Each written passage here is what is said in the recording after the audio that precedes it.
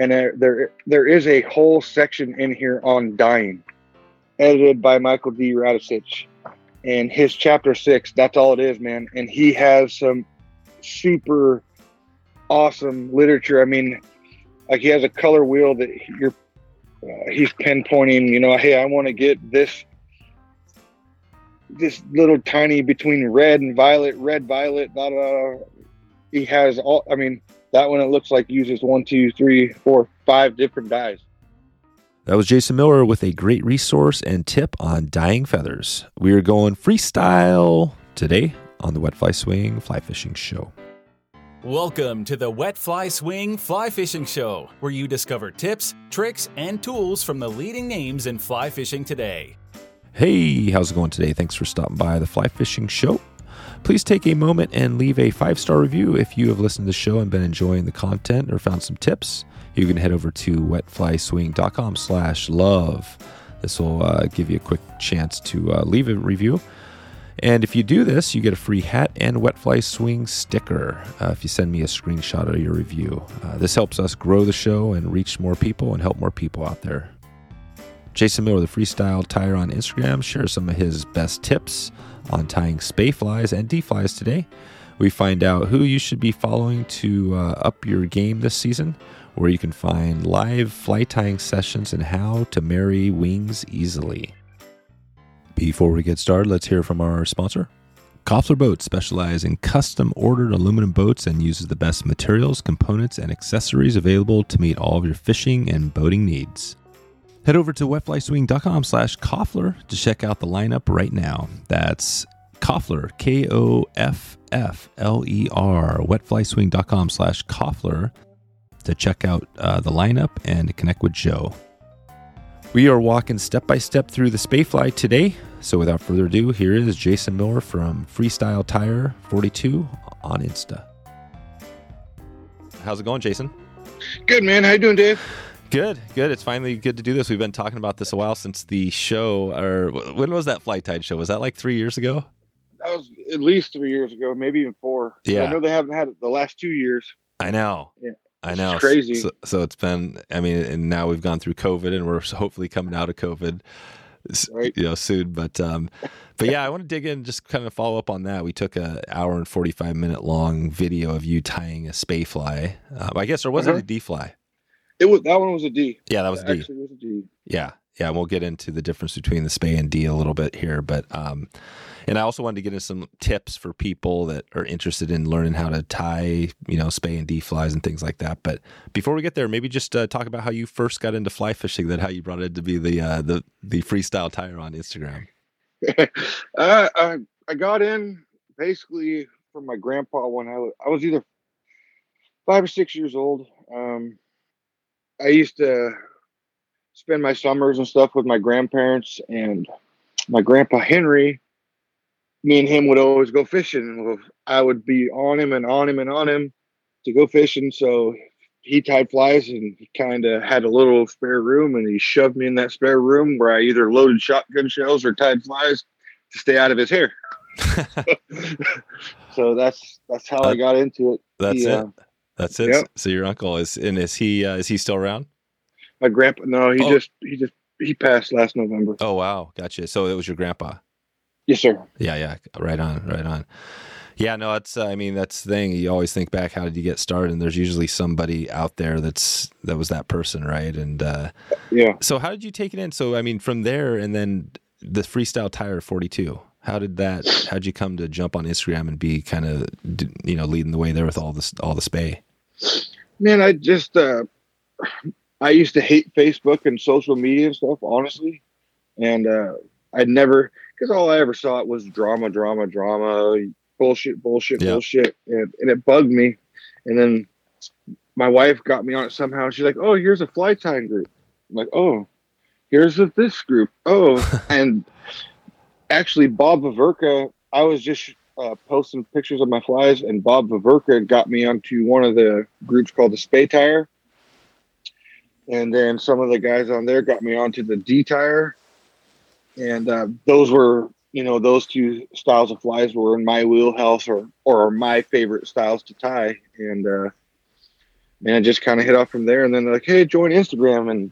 And I started doing that and Yep. just share, just doing the best I can to share my passion, Yeah. That's the way I look at it is, it's just a platform to have guys who like those styles be able to talk and get together and share their ideas. And, honestly, I know a lot of guys steal from each other in all those groups and, oh man, that looked awesome. I'm going to try that, but I'm going to do this to it. So it's just pretty cool platform to be able to share ideas and get ideas and still be creative, but still somewhat follow the classic lines of what Speys and Ds are, Mm-hmm. And now you're doing is it a weekly live video on Instagram, or what do you got going there? Man, I just kind of do them live when either buddies want to jump in and tie together, or sometimes a lot more than Friday night's almost always a video. But I've done videos whenever people want to see stuff, man. I always ask people to ask questions, or when friends want to tie together, we just hop on there and tie together. Yeah, that's it. Yeah, there's no real schedule, I guess you could say. Yeah, and I mean, it's always the live stuff. I mean, this is live too, but this isn't quite as hard because it's audio. That's kind of the Clubhouse thing, which is amazing, right? I mean, we're sitting here chatting, and we got John and Justin in the audience and things like that. And as this, as we grow, and like I said, the Q&A, there's a chance to raise hands, bring people up, and it's just that engagement, which is really kind of interesting and fun. When you're doing those videos, so you're tying a fly, and how long, I mean, typically are these videos? Because these flies can take a while, right? Yeah, oh yeah. When Instagram used to have, I think it was an hour-long limit, so some flies would take, 3 or 4 videos. Now it's there's no time frame, so I think me and my buddy Joel did one last night and started around 5:30, and I got off at 8:30, 9 o'clock. Oh, wow. Awesome. So you guys are going strong. Oh, yeah. It's fun. It's fun. Stuff comes up. Yeah. We do our best to answer questions. Sometimes you miss them because, you're kind of the way that it's being done is it's just a couple of our buddies hanging out, because I don't get to see Joel or other guys that I tie with. Joel lives 6 hours away. Other buddies live in other states. So it's kind of a way to hang out too. And then people can come on and ask questions. And definitely, man, if we see the question or if, hey, how do you set mallard wings? If I'm doing that, definitely take the time to go through and explain all the details best we can, Yeah, exactly. And so I was trying to, as I was thinking about doing this, and I'm looking now at the on your Instagram, is it the red fly with some golden, the wing is like golden pheasant? Is that the one you were working on? Or is that from previous? I didn't post. Oh, okay. Yeah, I didn't post the one last night yet. Well, I didn't. I got them right in front of me. I did a spirit fly. I started actually on a video with Gabe. I want to say Wednesday, and then I finished that one up, and then I did just a little FreeStyle bug, kind of a October Bright off Deck and Marty Hogan's, or Deck Hogan and Marty Howard's new book.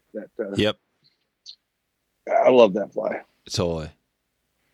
I'm trying to think. I just posted something about a Deck, a recent from that episode we did a while back, where he talked about the book, but. Well, let's dig in. I want to talk a little bit, just a little more about, Spey flies and the difference between, you hear Spey flies, D flies, even like Atlantic salmon flies, steelhead flies. So, and we talked about this on that, hour and 45-minute video, I think. But what is, between Spey and D flies? Because I think there's probably a lot of people don't understand the difference. It's pretty subtle, right? Yes, it is, man. And there's so much more to it. And there's no real rules. And there's kind of just a basic outline because, to be honest, I read a lot of Shuey's work, a lot of Averka's work, a lot of the guys that, have went back and looked at all the Spey flies from Gordon Castle and the D flies. And I'm actually, one of the best things about being on social media, a good friend of mine, John Anderson, he's a ghillie on the Spey River. and being able to run questions across him to where you're getting true knowledge that's still there. But the basic idea of what a spay fly was a fly designed for that river a long ass time ago. Is basically what it is. Right. And the same for the D. There's the Aberdeenshire D and the River Spey. Those are their namesakes. And there was whoever lived in those valleys had some unique characteristics that were really only held to those rivers. There is some crossover and stuff like that, but if you really want to get into the difference, I basically use them as a style. Yeah. For my idea of, but a spay fly typically doesn't have a tail. Oh, okay. But if anybody was to ask most people what a spay fly is, everybody says a Lady Caroline. It has a tail. Yep. See, so there's always little subtleties that kind of break the rule. But spay fly to me is a tailless fly, long flowing hackles, and typically a bronze mallard wing. Okay. So if you look at like Knox's first 16 flies published about the spay fly or Spey River, the spay flies, they were either, I think a couple of them, they were either all bronze mallard or gray mallard type wings. I don't think there's any of those were turkey. Then you get into like the fly called the Dallas. I think that's like the first one that comes in where it has a turkey wing, but is a spay fly. And they are set I set them low like a jet. I like that look. Some of the old schools, they figure eighted around the wings, so they kind of were humped up, so they really moved in the river. But bronze mallard wings, you typically now the hackles are either slapping or brown heron or blue-eared pheasant or white-eared pheasant or something like that. Long flowing hackles, and bronze mallard wings is what I see as a spay fly. Yeah, gotcha. So, and then it's probably, and then it's like you said, it's evolving, right? As you guys are tying things, yes. And yeah, big time. Kind of nowadays, I tie married wing spay flies. I do a lot of. I try to be creative as I can with them. Have ideas and blend in colors and having fun with it, making it unique. And to the water, I intend to fish these flies. I think some people kind of get bothered that if you call that a spay fly, but I find it the opposite. I think it's paying a huge homage to the tradition and spay flies. If you come and ask me, hey, Jason, what is that married wing little thing? And I say, it's a kind of a freestyle spay. And, oh man, and then that's pretty cool. And then you get into the depth, and as people get drawn into this kind of spay style tying, I always tell everybody to make sure that you go back and look at the history and get your understanding of it, because it'll help you be a way better tyer. 2, you understand where everything's coming from. And 3, you're able to, let other people know about spay flies, the history and everything like that. It keeps this tradition and heritage going. Where would somebody go if they wanted to learn about, some of that history and the backgrounds of what it takes to tie one of these and all that? Man, I would. Baverker's book, Shuey's book are awesome. How do you spell that? What's Baverker? Baverker, Bob Baverker. Oh, okay. I'll put a link in the show notes when this thing posts for that, and then Shuey's book as well. Yeah, those two are awesome. And then Colin Ines did a website that's pretty awesome of something that I use quite often. It's called Feathers, Flies, and Phantoms, I think it is.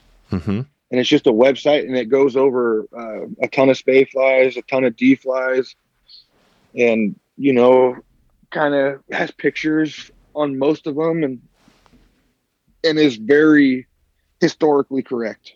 Okay. Gotcha. So he'd be a little more historically, not as much of the freestyle. Right. And so is Shuey and Viverka. I mean, Shuey definitely has his own style. It really did open my eyes up to it a lot. Like Shuey and Viverka and McNeese and Glasso and those guys. As I started to get into steelhead flies and see their pictures, that's what turned me into the style that I have, to be honest with you. That's right. I had McNeese on a while back, and he was talking about, he's working on a Glasso book. I'm not sure if you heard about that. Yes. He's going to be coming out with that. I'm not sure how soon it is, but I'll put a link to those episodes as well in the show notes when this comes out. But McNeese, do you know him a little bit? I've got to meet him in Albany. Yeah. He's a great dude. It was actually the year you did the video. It was the first year I was in Albany. Oh, that was your first year when we saw each other there? How cool. Yes, sir. And then, but I had my wife and kids with me, and Dave's like, "Hey, you want to come over to my house and dine?" And I'm like, "Oh, yeah. Oh, my wife." Right. I'm like, man, I apologize, buddy, but I do have to spend some time with the fam while I'm over here. So that's right. It sucks, but yeah, that was awesome. Life. Yeah, he told that story. I love the story. He told a couple of good stories, but you know that one about the FBI or whoever it was, the federal government coming to his house. Yes, yeah. Man, he told that story. I was stuck. Wow, is this really happening? You actually had like 8 federal cars come to your house and confiscate all of your fly tying gear. Oh, dude, that would suck so bad. Can you imagine that? And right, yeah.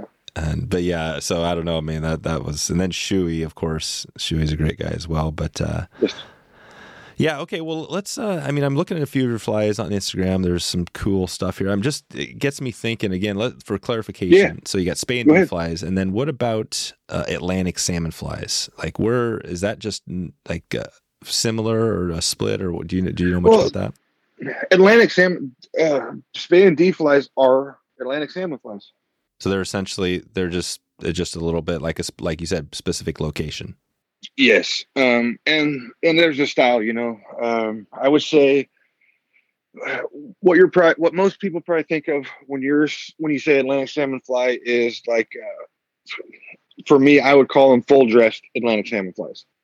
Once you start, putting super married wings, big stacked married wings, you got an underwing, an overwing, sides, horns, toppings. When you start adding all that stuff to it, that's what we call full dressed. Gotcha. At least that's what I call full dressed Atlantic salmon flies. And like I said, it's a style. Basically, when I say something like a Spey fly, I typically am leaning towards style. And if oh no, that's a true Spey, I'll tell you, hey, no, that's a true Spey. But I associate the words with style, if that makes sense. So you don't, do you ever call your flies Atlantic salmon flies? No. Yeah, you don't. I live in Oregon. Yeah. No, right. I would, well, I say I do call them, I guess I could call them full dress, but I'm in fishing for steelhead. Yeah. Although there is the, what is it up there? The Atlantic Salmon Fly Guild, right? The Northwest. There's that crew. I'll put a link. I'll hit that one in the show notes as well. But yeah. The Northwest Tying Guild or something like that. Yeah. Yeah. That's, we had Joe Rosano was on. He talked about that in the history. Yeah, there's quite a bit of history. A lot of those Northwest guys up there, were part of that group or still are. Yes. I was hoping to get up there and tie with those guys at some point. I got offered from Ben at Lagerton to go up there one time and meet him, and I was just so busy I couldn't make it. So. That's right. Yeah, I see that a lot. Who's the Dan? Who's Lagerton? What's that? I haven't heard much about him. Ben, I haven't. Man, Ben's an awesome guy. He's up in British Columbia, and I actually got to meet him in Albany. And then after that time, he just, being part of his pro staff and, just helping him spread the word at Lagerton. For me, it was a huge deal because up until I really got to meet Ben, I never got to use full metal tinsels. And man, it really changed my perspective and my ability in tying, at least for me. Everybody talked about Lagerton, man. When I was around, you couldn't get it anywhere. and now it's kind of blew up a little bit. It's at my local fly shops and stuff like that now. So it's just cool to be a part of that team. And I mean, there's some amazing Tyers, and just being able to rub elbows or talk with some of those guys and share ideas, even though I'm terrible about it and haven't got to talk. I mean, I can't even tell you the last time I got to talk to Ben, but it's just cool to be a part of those guys and use those materials. Sure. What's your local fly shop? Ben Fly Shop. Oh, Ben Fly Shop. Okay. Yeah. Mm-hmm. That's right. You guys have a few, how many shops do they have there now? I guess there's one out, and there's one, think of the guys out at, not Sun River, but yeah, there's a few around the margins, I think. Yeah. There's Sisters. I know there's one in Sisters. I know there's one in Redmond. I think there's two in Sun River. I actually want to go to the other one because a friend of mine at the Ben Fly Shop, I think his father-in-law works at John Olsz. I'm going to mess up his last name, Olszewski, and I've admired his flies and books many, many times, and I definitely want to go out there and meet him and just talk flies with him at some point. Just haven't, but I know of 4 or 5 in Bend. The Ben Fly Shop's the main one. Chris, it's weird. I drive by it almost every day at work, and finally I hopped in there, and he grew up over steelhead fished in the same area I grew up steelhead fishing, so we have a ton in common. And man, those guys in there, honestly, one day I was down in the chutes, and geez, he was just running gear, and he took time out of his day to come down and show me some of his waters. Actually, we were trying to get our buddy Joel into his first steelhead because he'd never caught one yet. But I mean, just awesome people, man. Awesome people. Yeah, I'm looking at one of your expert patterns right here. I don't even know what this is. I kind of picked this off of your feed because it looks kind of trouty, but it was from March 5th. Tonight's bugs. You're on with Joel there as well, and I'm not sure if you know this one. It's got March 5th. Yeah, you take a look at. I'm on here too. Oh, good. 4th. And it's got you got one fly. The top is orange. The bottom one's like bluish purple, and it's perfect.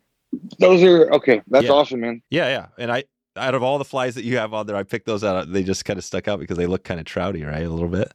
Yeah, and the top one is a Karen fly, okay, which is a true Spey pattern. Oh, it is. Yes, and the bottom one is also a true Spey pattern, just in a different color. Okay, so true Spey, and that means because there's no tail. Yeah, and then they're Yep. And what is the wing? Bronze mallard. So there you go. So it's got the bronze mallard, and then the what's the hackle it's spun with? Is that also what are you using there? It's natural jumbo schlappen or slapping. Oh wow, yeah, that's schlappen, right? Yeah. Okay, so the traditional Speys, there was a chicken Spey side called a Speycock, and that's what the hackle. Everybody kind of assumes, everybody says that the Speycock is extinct, but I don't know how they're chickens. They can't vary that much. So that's what they use nowadays, just jumbo schlappen. Oh, okay. Gotcha. Yep. So, and then it's pretty standard, right? You just have basically a floss body with a rib is that some of that? What do you have there? On the top one, that's the Karen. That's a orange silk body. It's got flat silver, and then a piece of red silk, and then fine silver oval. Gotcha. And why the silk for the body material? Why not something else that's flat like that? Silk is this. You can get the smoothest, naturalist, sheeny. I mean, silk is just unreal compared to all the other flosses, man. I've tried a lot of the other flosses, the depth ray stuff, whatever, the old school. Is very brittle. Silk it's kind of frustrating to work with right when you start off with, but after you start using it, man, it has its own natural sheen to it that a lot of other materials doesn't. Mm-hmm. And man, when you get the silky smooth, that's where you get the silky, where you get this saying from, man. It's the bodies are just unreal. Yeah, no, I mean, silk, again, there's a great tip right there. So, yeah, I was kind of hoping maybe to come out of this with some tips, some tying tips or whatever for somebody that, wanted to dig into this more. And I'm not sure if we'll get 10 tips, but we'll kind of work on it. I was looking at, the hook itself. So do you use different styles of hook, or what types of hooks are you using there? Big time. Hooks are becoming pretty much obsolete, other than like the Daiichi Alec Jackson Spey fly hooks. Those are the most standardized hooks out there. And to be honest, most of us Spey Tyers don't like them. What about McNeese? Doesn't he have his own hooks? The top fly in there is Dave McNeese Blue Heron number 3. That's it. Those hooks but he's discontinuing them. Oh, wow. So it sucks because those hooks are the best. The Dave McNeese Blue Heron hooks, as far as today's hooks and the eyed hooks go, you can't beat them. That's all I would tie on it. Yeah. Is Dave, what is he like, closing up shop, or what's he doing? From my understanding, yeah, I've heard yes and I've heard no. I heard somebody else might take over. It's kind of up in the air, but you should pick up. You should go out there and pick up his brand and start selling some hooks. What the hard part about it, from my understanding of it, is you got to put a lot more money than I have down. That's it. Yep. Yeah, I guess you got to buy it. Yeah, you got to buy it because they got to make so many hooks when he does it. So right. I guess that's the issue right now. And I think he's just, he just wants to sit back and have fun, and who can blame him? Hey, I was thinking too, Jason. We're starting to do some things on the Wet Fly Swing podcast where I'm going to be doing some giveaways.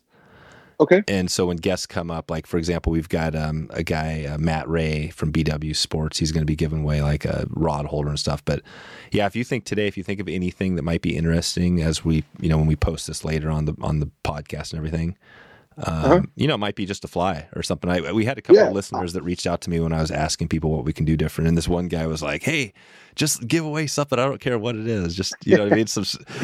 I mean, I think even some basic, something really simple would be cool. So yeah, maybe at the end we'll talk about what that might be if we have something just easy. I have no problem, man. Giving away a few flies. Cool. Yeah. And I actually have one of your flies sitting there. The one you tied is on my board. Awesome. Yeah, awesome. I haven't fished it yet. Should I get that out and fish it, or should I just keep it hanging? It's up to you, brother. If you want to fish it, fish it. If you don't. I would love to catch a steelhead on that, man.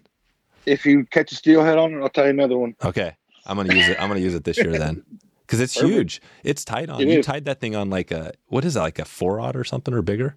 It's probably a 1-aught. Oh, it's 1-aught. I think but it's a long shank. It's a long shank. Yeah. So D flies, that's kind of one of their particular deals is the hook. They're tied on long shank hooks. It's really hard to make a D fly look good on a short shanked hook. Gotcha. It's doable. It's just tough. So that's a D fly, and you tied. It's got super long. The way I say the hackle, but what is when you wrap the body with that long material? What is that called? Is that just the rib? Or that is a hackle. That is a hackle.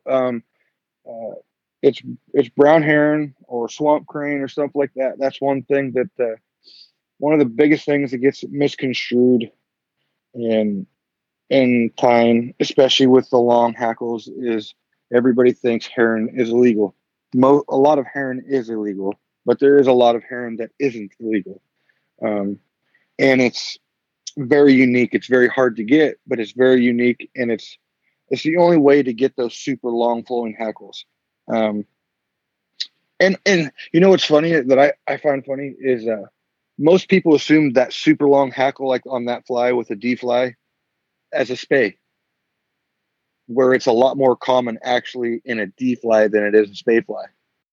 What sets D flies apart from Speys is, one, typically they have a tail, and two, it's the wings. The wings are the big deal with the D flies. I think on that fly they're set what we call horizontally. So if you're looking down a side plane of the hook, if you were to touch the wings, you should only see just one fiber, go way back. But if you were to turn that fly and look at it from the bottom up as a fish, you can see a big profile, and those wings really flatten out. That would be what's called a horizontal D wing set, and then there's another one called a vertical where it's the opposite. The side profile has a really big, really broad. Yes. Outline. Why did they set those flat? Because you don't see that. I don't think of that very common on flies. Like the flat, is that for a type the way it swims? Yes. From everything that I can understand is one is a profile, and what I'm very particular to D-flies myself, and I like to fish them a lot too. I mean, you can take the Deschutes, for example, in into August, September. I've been down there, and I have not been. Everybody that I just said hi to didn't speak a lick of English. I mean, there's so many people, and if you were to go by all those people, and this is, like I said, this is just an example, but if you go down there and there's so many people down there fishing, how many of them are fishing a D-fly? Not many. So no, if any, it's such a rare, and if they're fishing one that is more than likely a vertical wing set. There's not very many people fishing the horizontal. They look awesome in the water, and the idea of them is they get a lot. They're like scissors. Is if you read some of the older books, Viverka's and Shuey's book about the historical stuff, is they want them to act like scissors to real move, but that big broad profile, especially if the steelhead's looking up at it and a lot of movement, man, that's I always assumed it's going to work well. Yeah, it's surprising that more people wouldn't be using that. I mean, I'm a good example. I haven't used one, but it makes sense because the more movement you have on it, a lot of times, even just with the knot you use, right, using that open knot can help. Yep. And I think that helps a lot too, especially when that fly swinging around. I always fish an open knot myself, but with these, even Spey and D-flies, that's one of the things why I'm something about the length, movement, and flow of these style of flies when they're in the water. To me, I can feel those, and when I feel those, I'm like, man, there's no way a steelhead's not going to eat this. That's just the feeling I get when I see them, and it's weird. I think, for example, going back down to the Deschutes, just because it's here locally and it's pretty famous. Everybody fishes hair wings, and they're typically not very big. So one of the things that I always feel this is just the way I perceive it. I have the advantage when I go down there, or if I'm fishing against other people that are just typically fishing hair wings, because in my head, it makes sense that the only really reason why a steelhead is grabbing a hair wing is out of color. Like a green butt skunk, for example, they like the little hot spot at the butt. Pink and purple. I mean, the color combinations there are what they are, but that is really your only attractant when swinging a hair wing. Right, because there's not a ton of movement on it. A lot of times, just a little bug. Exactly, and they work great, man. And I'm not knocking them. I'm not saying don't fish them. Shit, I fish them, but I always think, steelhead travel in groups is the other thing I've learned over my steelhead years of fishing them. And I always think that if there's one that's just going to grab on color, there might be another one laying right next to it that's going to grab on movement and color. So I don't think that the movement is going to deter that one steelhead that is going to eat on color. He's going to eat both flies, but there might be another fish laying next to it that might get provoked to strike just because of the movement. Oh, I don't like that color, but it's kind of happy. I don't want it. It's just color. I don't. Oh shit, that thing's moving. Oh, that's. So that's my perspective of the way that's why I like to fish them so much, is I feel like I'm triggering more strike provoking, senses of a steelhead. Yeah, it makes sense. Have you ever done like 2 flies for steelhead? I haven't. Yeah, that's the way. And I've done it a few times, but yeah, I mean, do one of your big Spey flies and then trail off of that a little tiny bug. That might be right. Although I usually don't do it because I would get tangled. That's always that's where that's where I'm bad enough with the Spey rod as it is. I don't need another thing to screw me up. Yeah, I Okay. beat the shit out of every Exactly. with that rod. So I'm looking at another fly on your Instagram. This one's from February 16th, and this one looks more like it's got a big, broad wing. It's got that light blue, kind of like the Kingfisher blue. What's this one called? Oh, there it is. Yeah. It's kind of. See, that's just kind of a mix. Is that so that's not a pattern? That's just something you kind of, yeah. That's a FreeStyle tire. That's a FreeStyle 42. Just fly. That's it. Yeah. Yep. So that one was just like grab some materials and start throwing them down. Yeah. It's kind of a mix of a Spey D and then just, having fun with it. For me, I consider this as a Spey style because I would say I derived the ideas from a Spey fly, but there's definitely some D in there. The tail and everything like that is definitely some from a D. What about that married wing? What's for somebody that hasn't done the married? Are there any tips there on doing that thing? The tips, probably the best tip I can give you is they're a lot easier to marry than most people think. Any feather, if you were to just, for instance, take a big turkey feather, and if you were to get one of the center tails where both sides are what we consider good, they're both almost the same material coming off both sides. If you were to take that stem and on the left side of that feather, you could take any other feather dang near that there is out there. If you were to hold it next to it and take the left side of that stem, you can stick to each other. They're like Velcro. Feathers are like Velcro. They want to marry together. Some marry easier than others.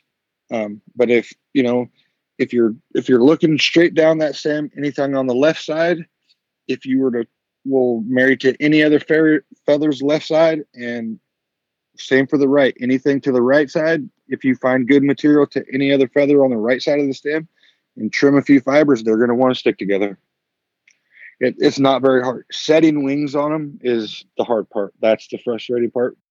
Setting wings is actually tying them on.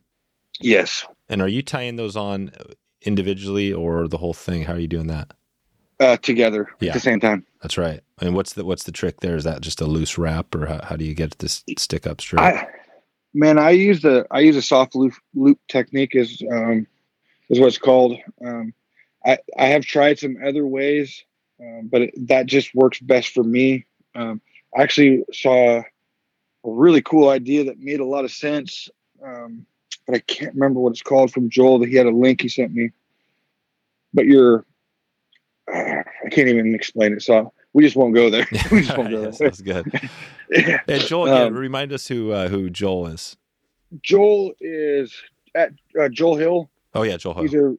He's a real good buddy of mine.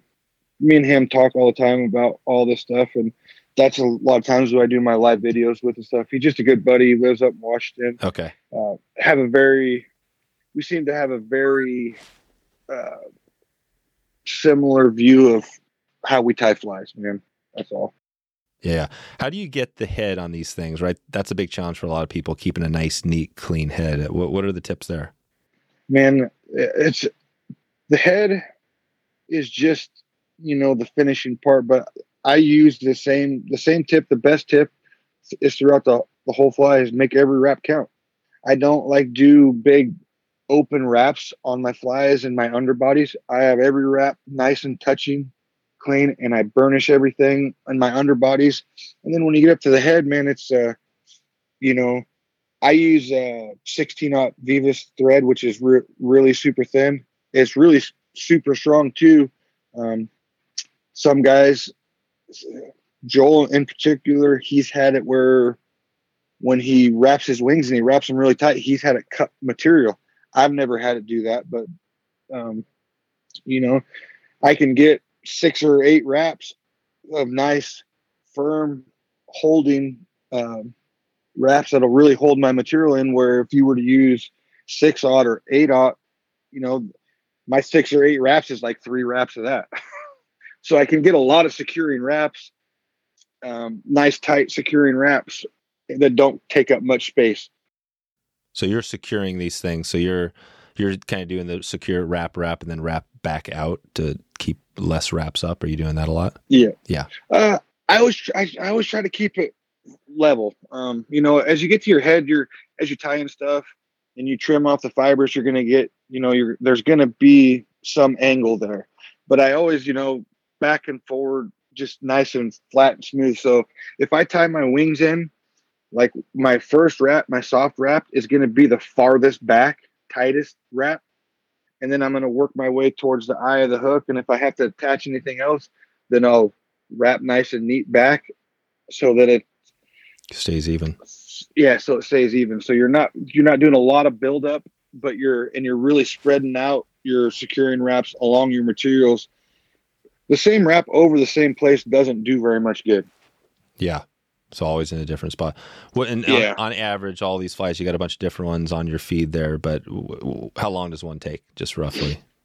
Man, it really depends. But hour-ish. 2-3 hours probably. Oh yeah, so more. So 2-3 hours. Yeah, that's right.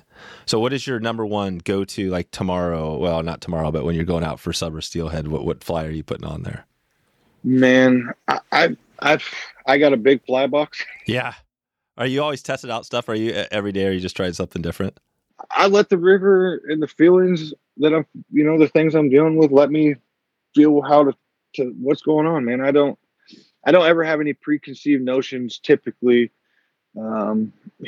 Maybe purple, I'll have a purple, but then I go through my stuff and I kind of let them tell me which one to put on there and then roll with it.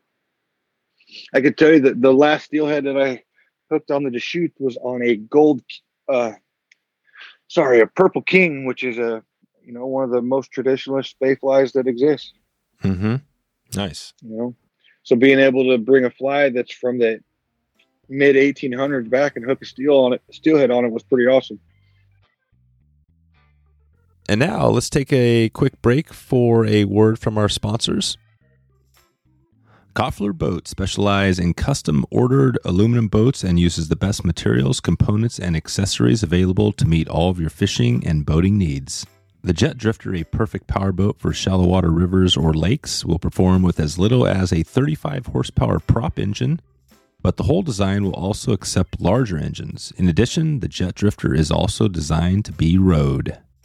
The Jet Drifter can be custom built in 14-foot through 18-foot lengths, and I've been rowing Koffler drift boats for most of my life.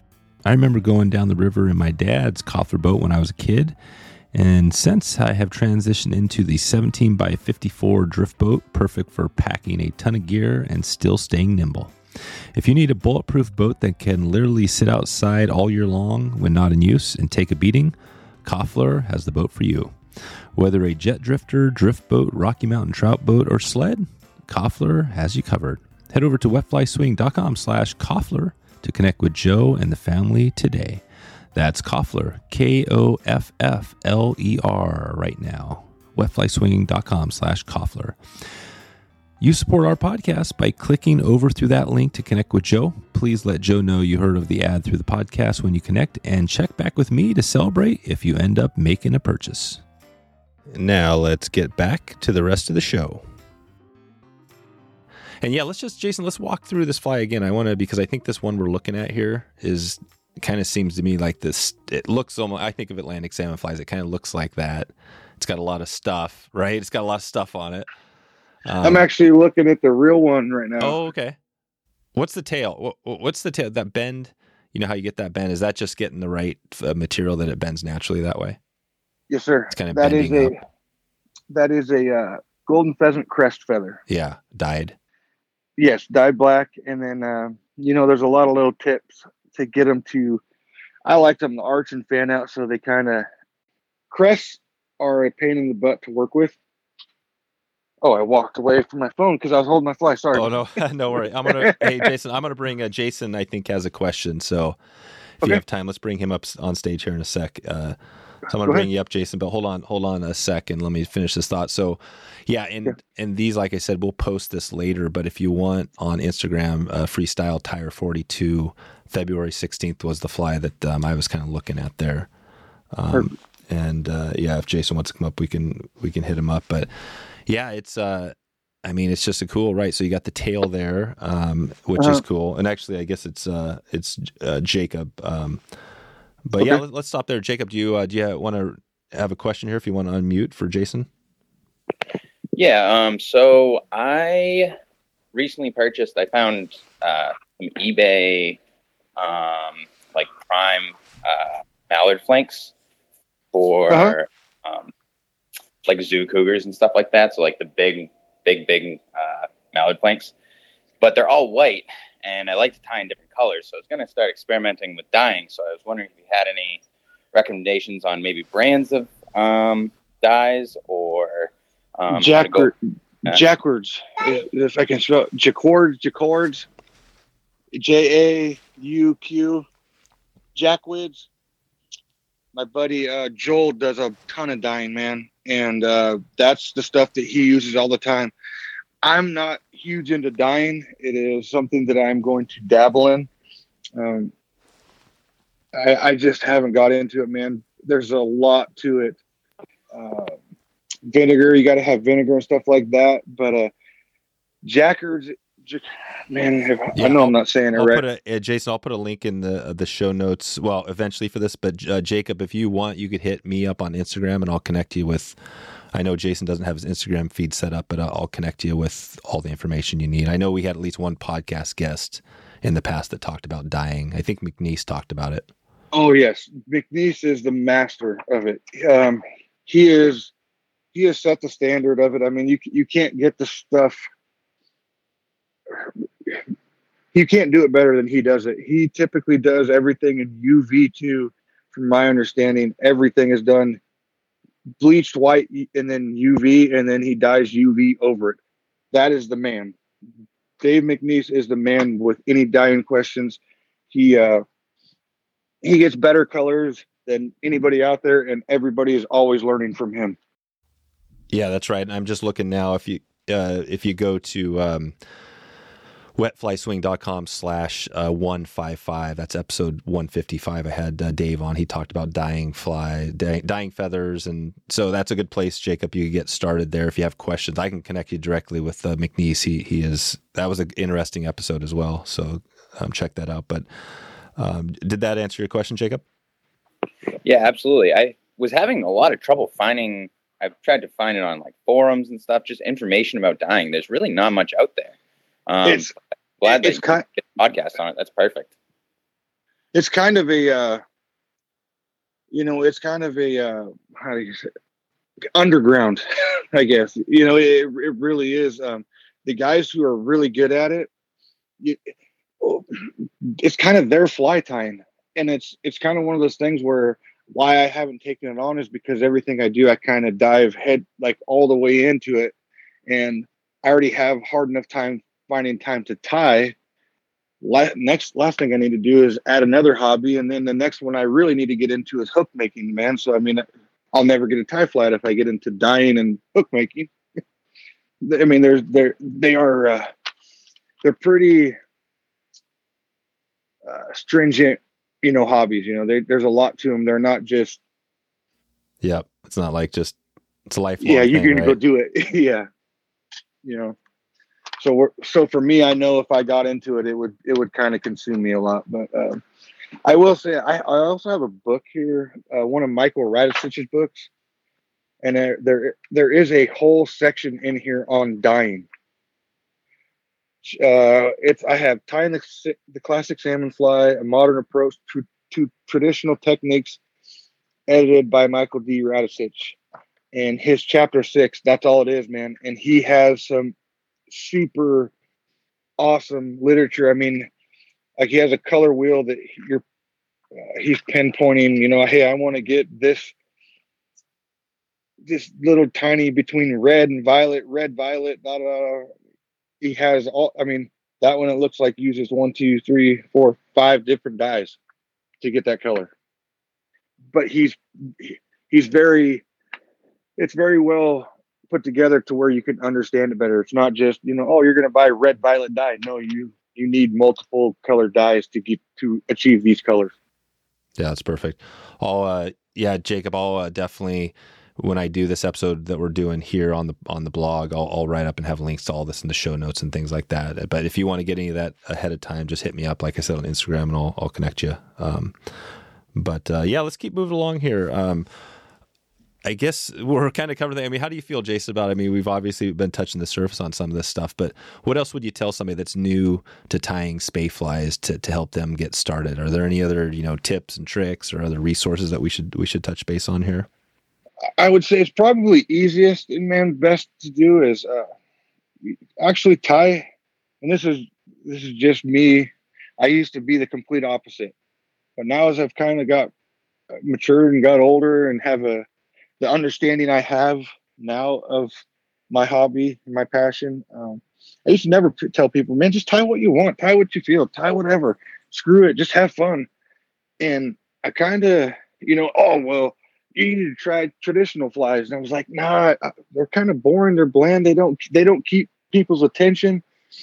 But I would say if you're going to, if you want to tie Spey and D flies and become efficient and good at it, now my opinion's changed. I would say go back, look at the Knox patterns, get good at tying those. Look at all the, the old school D patterns, the Ackroyds, the killers, the white wing killers, the tartans. I mean, there's so many cool flies. Just become proficient at tying those, and then as you become, mainly because those patterns are pretty simple.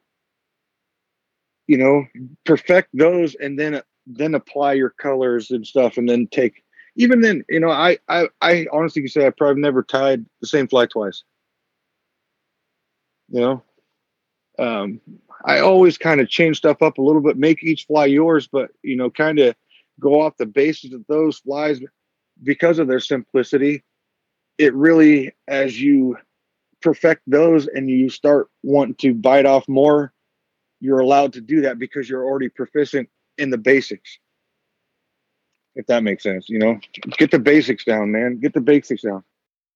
And to get the basics down, like we were saying, you noted a couple of books, but maybe would it be helpful just following, maybe watching some videos, like watching you out there? Would that be just as easy as anything? Yeah. It would be easy. Like I said, sometimes, me and buddies, we kind of shit talk each other a little bit. So we're kind of having fun on there too. But I mean, definitely, we more than welcome questions. I mean, I think for me, and I know all the other guys that I tie with, we really, the way I look at, man, I didn't get to where I was tying, and I'm nothing special by any means. I'm just a guy who loves tying steelhead flies and absolutely loves steelhead. And what I tie is out of my passion for steelhead. That's why I tie these flies. They're beautiful fly, or beautiful fish deserve beautiful flies. That's my theory. That's what I'm sticking to it. I love giving them my best. I tie my best fly every single time. Same with my knots. I try to make my best cast. Everything about them deserves my perfection. The way I perceive it. So you're fishing these things, these flies these amazing. You're not. You're getting them in the water. Right. Oh yeah, big time. When you're fishing those, are they, if they get some eats on them, are they lasting for a while, or are you kind of using them once and done? Man, if I get a steelhead to eat one of my flies, I've always wanted to just pull the fly, take a picture of the fish, and frame it. It's not what I always do. It's not what I do. And I fish until they can't move. Yeah. Okay. But and it makes the moment that you do catch a steelhead on one of those, you're never going to forget it. The effort you put into the fly, the effort you put into chasing the steelhead, and the effort when it all comes together, it's something. That's what I'm pursuing. It's a way for me to make memories that last. One thing on life I found out, that's the only things that matter and last is memories, So make as many good ones as you can. Yeah, and you're doing it, you're doing it your way. That's what's cool about it. I think about, we mentioned the sparse flies at the start, but I've had a few trips where I do like the small stuff, the really tiny, small, size 8, even size 10 steelhead flies. And sometimes those things are getting eaten up and they're losing, the hair wing. And it's just a little speck of a black thing in the water, and it's still hitting fish. Catching fish, yep. So I almost feel like sometimes when they get eaten up a little bit, especially for trout, I mean, I think that's definitely true. Yes. With these ones, man, and I'm going for a complete different grab than most. I don't want the little stop, lift up my rod, there's a fish, head shaking shit. I want them to rip the rod out of my freaking hands. That's what I'm going for. That I don't have to catch a fish. All I have to do is touch him and play with him for a little bit. I've been fortunate enough to catch more steelhead than most over my lifetime. I'll be honest, most of it wasn't on flies. But man, I've caught thousands and thousands and thousands of them, and I love them to death to this day. I don't,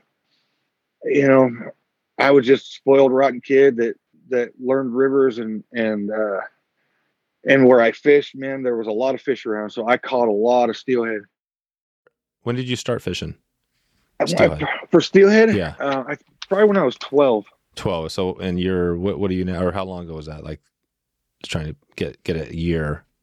26 years ago. 26 years ago. Okay. So yeah. So we're looking, so that's taking us back to the mid-90s, right? Yes, sir. So mid-90s. So basically the interesting thing about that is in the mid-90s, early 90s to mid, that's when the runs of steelhead were pretty low, they were coming out of a low period. Yeah. And if you look at the cycle, it was low in the 90s and it climbed back up to the 2000s and 2005, 10, and then now we're back down to that 90s. You know what I mean? So we're in this cycle, and it sucks because the runs are down, but I believe they're going to come back up, and it's just going to take some time. So everything kind of works. But one of the biggest things that I think, most people, there ain't the same amount of people fishing for steelhead there was when I was. That's true. That's the, I think that's the one thing that everybody has the right to do it. Oh, you mean there's a lot more people now? Oh yeah.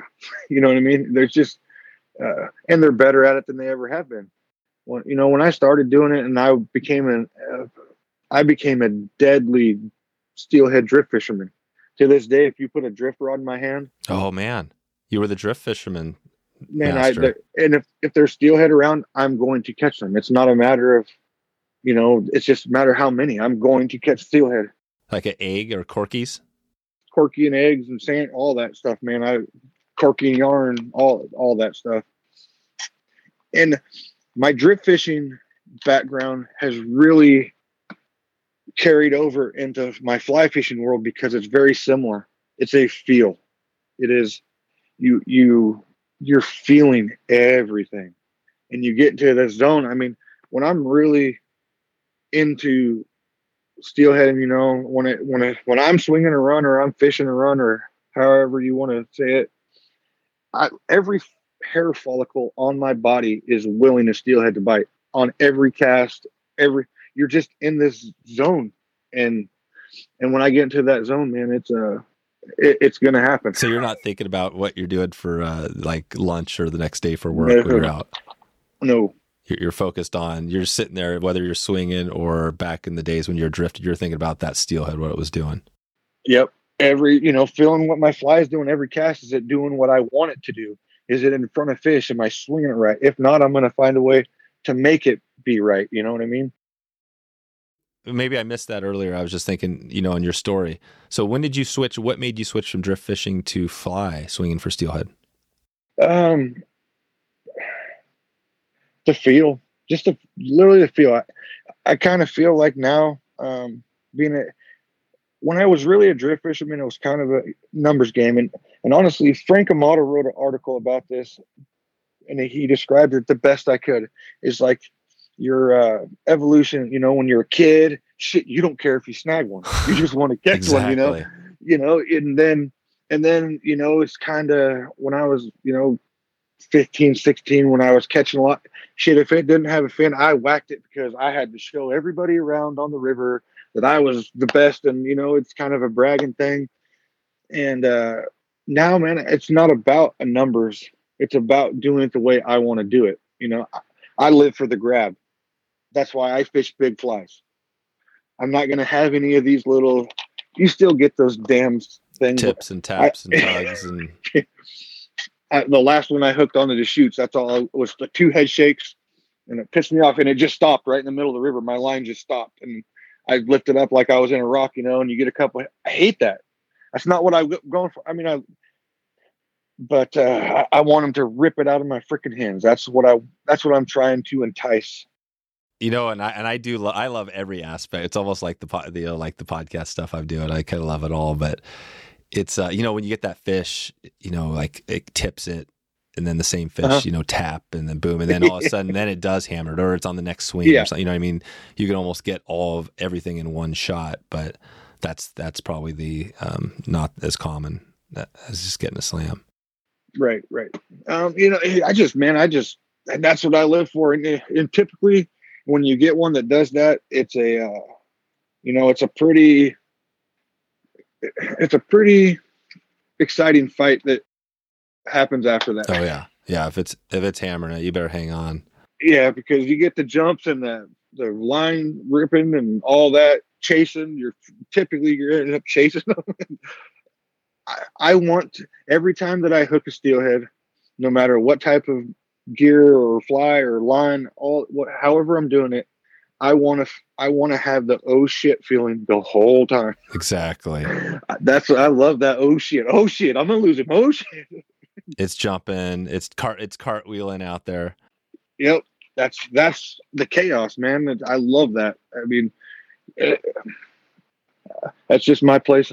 When that's happening, man, you feel above earth. I don't know how to explain it, man. You feel like you're walking on water. Right. Totally. Oh yeah. You got the adrenaline pumping. Well, let's start to kind of wrap us up out of here. And I want to go to a fly, just one more fly from your Instagram feed. Okay. And this one, I think it was recently. This might have been last week. It was March 30th. Yeah. So this one has kind of, again, it's got that broad wing, but you've got a little extra on the wing there. On top? Yeah, on top. It's got the blue tag on the back. It's kind of got Well, is that another FreeStyle that's just totally made up? Yes and no. It's actually loosely based off of a Childers, which is a true, very classic traditional salmon fly, or Atlantic salmon fly, or what the hell? Full dressed salmon fly. It's based off a Childress, though, is a white or a yellow body and everything, and the wing is very similar. I just kind of lessened it up a little bit, and how I came about that one, honestly, is I literally get a lot of my ideas by going back and looking at classic stuff. Like I said, that Feathers, Flies, and Phantoms site. I go there and I just look at stuff, and I let something inspire me. And on this particular one, a Childers is probably one of the most. Jock Scott is probably the most well known. I mean, that's the king of salmon flies. But a Childers is right up there, and it had the body hackle on that one is a badger hackle dyed yellow.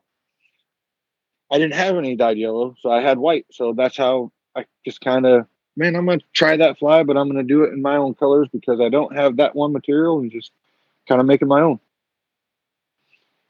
That's how most of the flies I tie come up, man. And I'll put a link in the show notes again when we do the podcast here with a photo of that one. And so you don't have a name for it, or do most of these do you name them or not? I don't name them. A lot of people ask me about names and stuff like that, but I tied a fly one time, and they're like, what's his name? And I don't have a name. Like, good thing, because so and so tied it back. Too many people do this, and I know there's a lot of people out there that tie very similar to me, that just tie because of the love to do it. Well, I can't name a fly. I can't tell you that fly hasn't been tied before. And so there's pointless. I'm stupid. I name my flies like, okay, this, we, for instance, one of the places I grew up fishing, we had a hole we called the Big Rock Hole. That was the name of the hole. So this would be the Big Rock fly because I hooked a steelhead behind the Big Rock in the Big Rock. That's the extent that's the extent of my naming.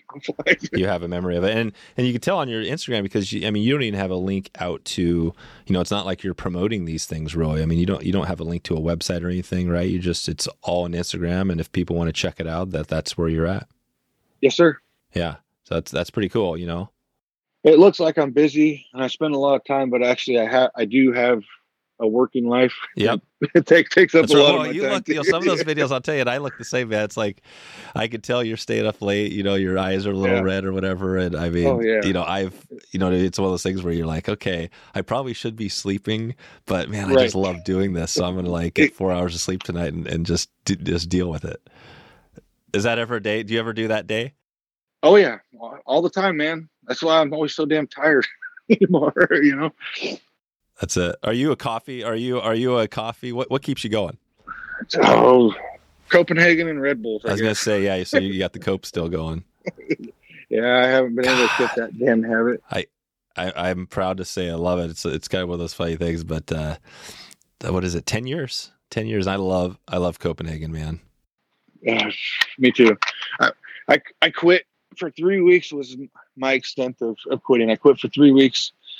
Me and my dad and my uncle went fishing, and that was the first time I'd fished during those 3 weeks, and they kicked my ass, and that never happens.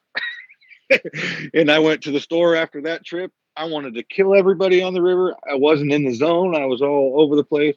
I went and bought a can of chew, and I went back down the next day and landed a fish. The thing about it is that obviously part of it's mental, but you did it for 3 weeks, and you're already past the if you could do it for 3 weeks, then you can do it for. And the thing you realize once you quit is that you actually are better at stuff. That's the thing I didn't realize. You know what I mean? Because you're not thinking about it all the time. For me, I was always thinking like, okay, when's the next dip? And instead, you're thinking it's not even on your mind anymore. Now you're well, it is for a while. I won't lie. But eventually it goes away, and then it's not even there, and something else fills the spot. But no, I need to quit. Yeah, I'm not going to force you to quit here. But all right, Jason. Well, I think I'm feeling pretty good. We've talked about some resources. We've talked a little bit about flies, but let's just quickly. I just want to run through this fly and see if there's anything we missed on this one from last week. So the tail on this one is what? You have like two tails, right? Yeah, it's a golden pheasant crest, and actually it's a Indian crow sub. Some of the feathers in some of those classics, one thing that should be pointed out, a lot of those feathers, man, are super expensive and super rare. Yeah, you can't get them. You can get them. Yeah, you got them, but if you got the deep pocket. Yeah. But like a true Indian crow feather, I've got to tie with 5 of them in my whole life, and they were all gifted to me. And Indian crow is what they call a fruit crow. It's from South America. I mean, a pair of them is anywhere from $10 to $50. Oh wow, for a pair. And for a pair, too. And if you look at that fly, it's a tiny little feather. Chatterer is a very similar feather like that, and they were very, very common and used in almost all true classic salmon flies. But everybody, Kingfisher is a great sub for the chatterer, and the Indian crow, you pretty much have to dye yourself. Exactly. That's why the dyeing is so critical. That's why McNeese nailed it, because a lot of the stuff you can't get, but you can dye it to make it look like it. Yeah, you can get very simple, and to get it to look like the original is not very easy. I mean, it's typically a 2 to 3 or 4 step process of dyeing. You got to dye it one color, then you got to tip dye it or use a little paintbrush and get the tips just orange, just to write it. It's a very intense process. Totally. And on this fly that we're looking at from March 30th on your feed there, the wing kind of bends up, right, and touches the tail. What is that, a style? Is that something common in a lot of these flies? In the classic salmon flies and the full dress salmon flies, yes. Yeah. It's very common. That is one of the trickiest things to do, is to get that top crest on there. Yeah, to touch it. I mean, you literally look like it's almost fused together with the touch. Yeah, it's a very cool look, and they move a lot. It's more for us than it is for the fish, but they're really long and wispy. And if you actually look at a crest feather naturally, just on the head, it has a real nice. Not very many feathers have the same sheen to it. I mean, it's very similar to seal and polar bear, where they have the natural translucence, shine, and sheen to it. Those feathers do. They have the same qualities, but they being long like that and over the top, they really move in the water. It's just, subtle movement, I think is a big thing that I try to achieve in all my flies. Well, what's the polar bear substitute that people use a lot? Most people use cat. I have a bunch of polar bear. Yeah. Oh, you do? So, yeah. But most people use some calf tail or stuff like that. Skunk, I think, is a one. Fox people use. Arctic fox a lot too now. Okay. I'm just lucky I got a lot of polar bear. That's cool. Well, let's just keep going on this fly. So you got a little bit of a thin tag, a silver tag, and then you got a blue tag. And that's pretty common, having multiple color tags. Or how common are tags on these flies? Do most of them have a tag? Most of the traditional salmon flies, most of them did. I think that's kind of where the whole green butt skunk type thing came from. I think people just put it on there as just a hot spot of a subtle color that hopefully that sticks out, induces a strike. Yeah. Most of them, the silver part is what you call a tip, and the blue part is what you call the tag. Oh, okay. The tip basically is 99% of the time you're using oval tinsel, which is kind of square or round. So it basically builds a dam so that tag doesn't slide down your hook. Oh, right. And the tag is the tag silk? Yes. Oh, right. So it's silk, and and there's nothing. It's just you don't have to worry about that silk coming unraveled or anything, or does? Yeah. Yeah. Yes. That's the whole idea. That's the whole idea, basically, of the tip, is just to kind of hold everything there. It's kind of just like a little dam. Okay. And then a lot of times, in today's flies, probably the most common tags would be flat silvers or flat tinsels. Yep. So it's just a little bright spot back there. That's right. And then keeping on this one, you've got a little tuft of something black. What is that little before you get into your body? That's what we call the butt, and that is that's ostrich herl. Oh yeah, that's ostrich. Gotcha. Most people, I have it dyed in all kinds of colors because you can have some pretty cool. I really try to blend things either naturally or dyed. Probably my most comfortable color ranges is blacks, blues, and purple. I always call it the bruiser color scheme, and just blended them in cool ways or different ways. Either basically like off in nature, everything's lighter on the bottom, darker on top type ways, or just kind of trying to blend things in differently and uniquely that catch your eye. That's kind of my scheme or my idea in all thing, man. I just like blending colors. Well, and that's why this one stuck out. I mean, obviously the wing, but also the hackle you used is kind of, you can tell it's like lighter. It looks like a different color. It's kind of dyed. What is that hackle you used on the body on this one? It's actually just a natural badger hackle. Oh, that's the badger, yeah. Yeah, and then I think in a true childers, it goes. You got a little in the back end of the fly of the body. There's 4 or 5 turns of white silk, and then it's white seal, and then right up at the front, it's got a JC orange seal that's just barely up in there. Yeah, so you have it in there. There's a little bit of orange up there. Yeah, so it kind of just blends everything, and then. And that orange is very close to the tippets, which is the underwing, where the black orange and black barred stuff. And then the wing, I think, is loosely based off an actual Childers wing of how they did it. And then I believe on the Childers, I mean, it has multiple sides. And then the bronze mallard over the top of that is what you call a roof. Oh, okay. And then I put, instead of putting, I think on the Childers, there's probably summer duck, which is wood duck, barred wood duck. And then I think it had chatterer in it. And probably JC. I just put that Tragopin eye on there because it just kind of has a natural blend to everything. The red really fits the orange. The white dot kind of fits the body, that's just, it helps to have a naturally artistic eye. I'm not going to lie about that. you know, and that's just my eyes, you know, how my eyes work, I guess. All right, Jason. Well, let's wrap it out of here. And are you? I guess we talked about any other resources or anything you want to throw out there. Or have we talked about most of the stuff? If somebody wanted to dig more into learning about this and the history and how to do this right, anything else we missed? Not that I can think of, Dave. Man, everything sounds good. You know, same with you. If anybody has questions, message me on Instagram or something. I've tried to help out as much as I can, man. I didn't get this to where I am and the knowledge I have by myself. I've had a lot of help from some amazing people that have really, I mean, it's amazing how some of the subtlest things have improved or helped me understand what I'm doing or what I'm trying to accomplish more than, you know, a whole book, you know. So it's been more people than books, or more in person sort of thing, or? Well, honestly, most that I've ever learned was through books and honestly trial and error. There's a big gap in my tying.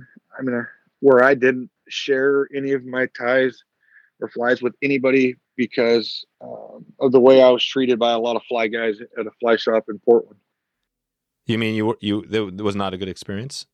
Not at all. Oh, wow. They snubbed me pretty hard. You know, I was a 12, 14-year-old kid coming in trying to buy blind eyes because I've seen McNeese's or Shoey's flies, and man, I want to tie that. How do I do that? How do I get in there? Go to the fly shop where they had the materials, and they kind of just snubbed me. Very arrogant, very egotistical. Like you're just too little kid sort of thing. Yeah, don't be.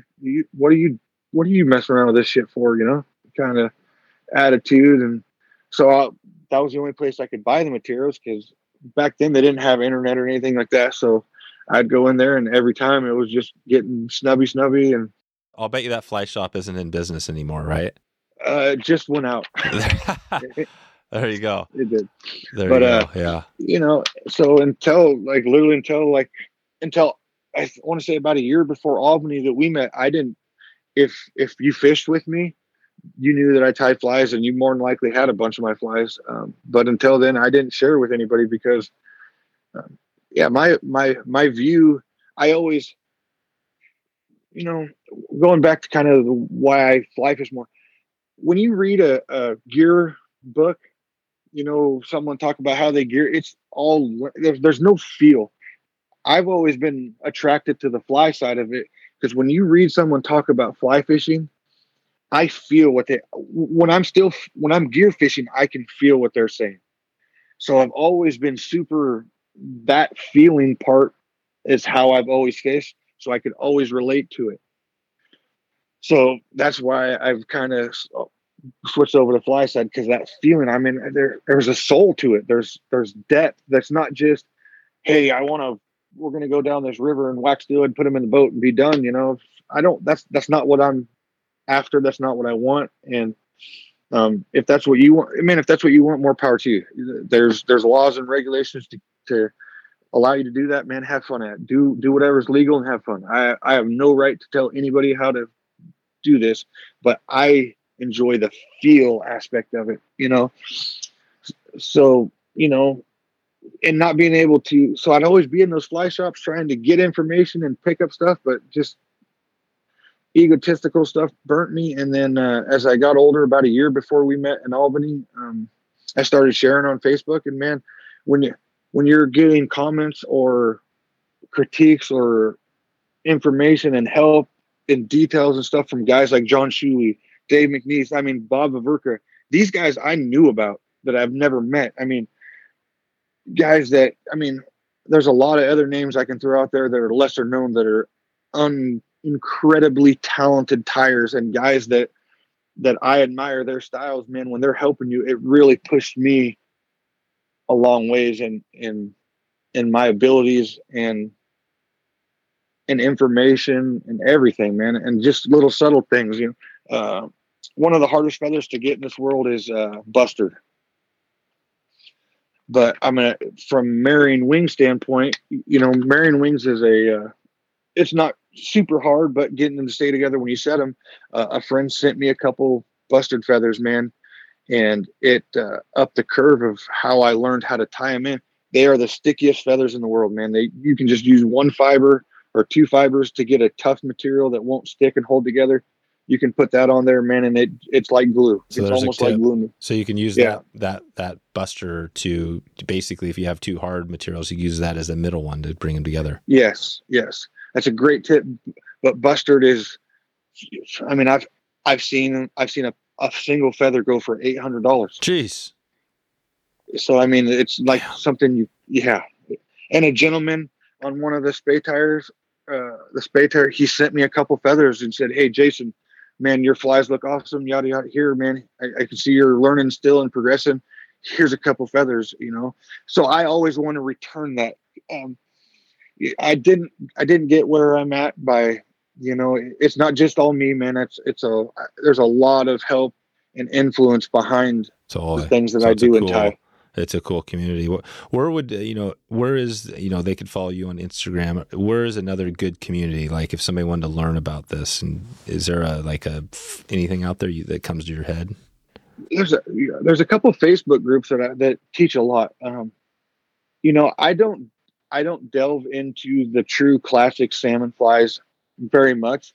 I pay attention to, there's a lot of groups on Facebook that are around the full dress true classic salmon patterns, and it's just a finicky crowd, because if you do 4 ribs instead of 5, that's the stuff they really pick at, and I understand what they're doing, because those guys are really trying. They're historian buffs. They really want to keep the history alive, and that's great, and I just use it as an influence, but I don't pay.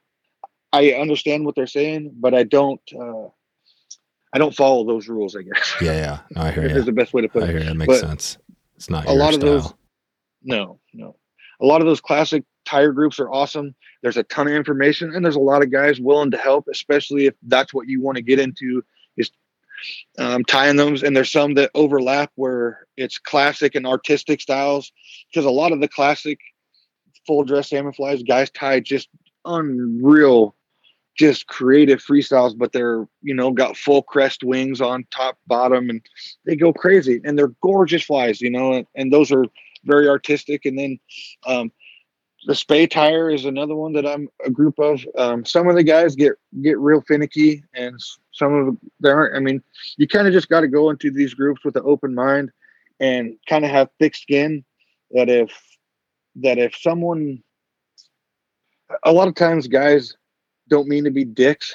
Yeah, but they do. Right. They come, That's true. They're, yeah. I really think that guys start trying to help, but it comes off in a very dickish. Yeah. So, but if you go into those groups, man, you'll see a lot of, you see a lot of the classic stuff, but you'll see a lot of the new age stuff, guys coming up with new ideas. And for me, they're very inspiring groups, man. I use, off all those groups, I see something different that I haven't seen, and man, I'll use that and put it in one of my own flies, and then make that fly mine. It's good stuff. Heck yeah, man. Nice. Well, I think we're good in the next 6 to 12 months. Anything new you got coming, or are you just going to keep busting out the videos and more flies? Nothing new coming up. Just hope to get some more time on the water. Kind of April, winter steelhead's kind of rolling around, done, and then summers. Waiting for summers to come, I guess. I didn't even get out this winter, so it sucked. I haven't been winter steelhead fishing in 2 years, man, and it's killing me. Totally. Well, there's always the next year, the next season. Oh yeah, I'll get after it. Being a dad's more important. Yep, that's right. Yeah, that definitely should be the focus. Cool, Jason. Well, I'll send people out, put a link out to your Instagram, FreeStyle Tyer 42. And what is the 42?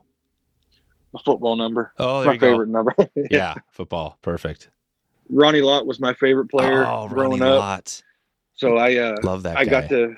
I got to be 42 in high school, and then after everything else, man, that was my number 42. Ronnie Lott was the San Francisco 49ers, right? Yes, sir. And he was safety. Safety, that's right. He was the badass safety, yeah. Yep. So I always try to hit people like Ronnie Lott. That's right. That's right. Cool, man.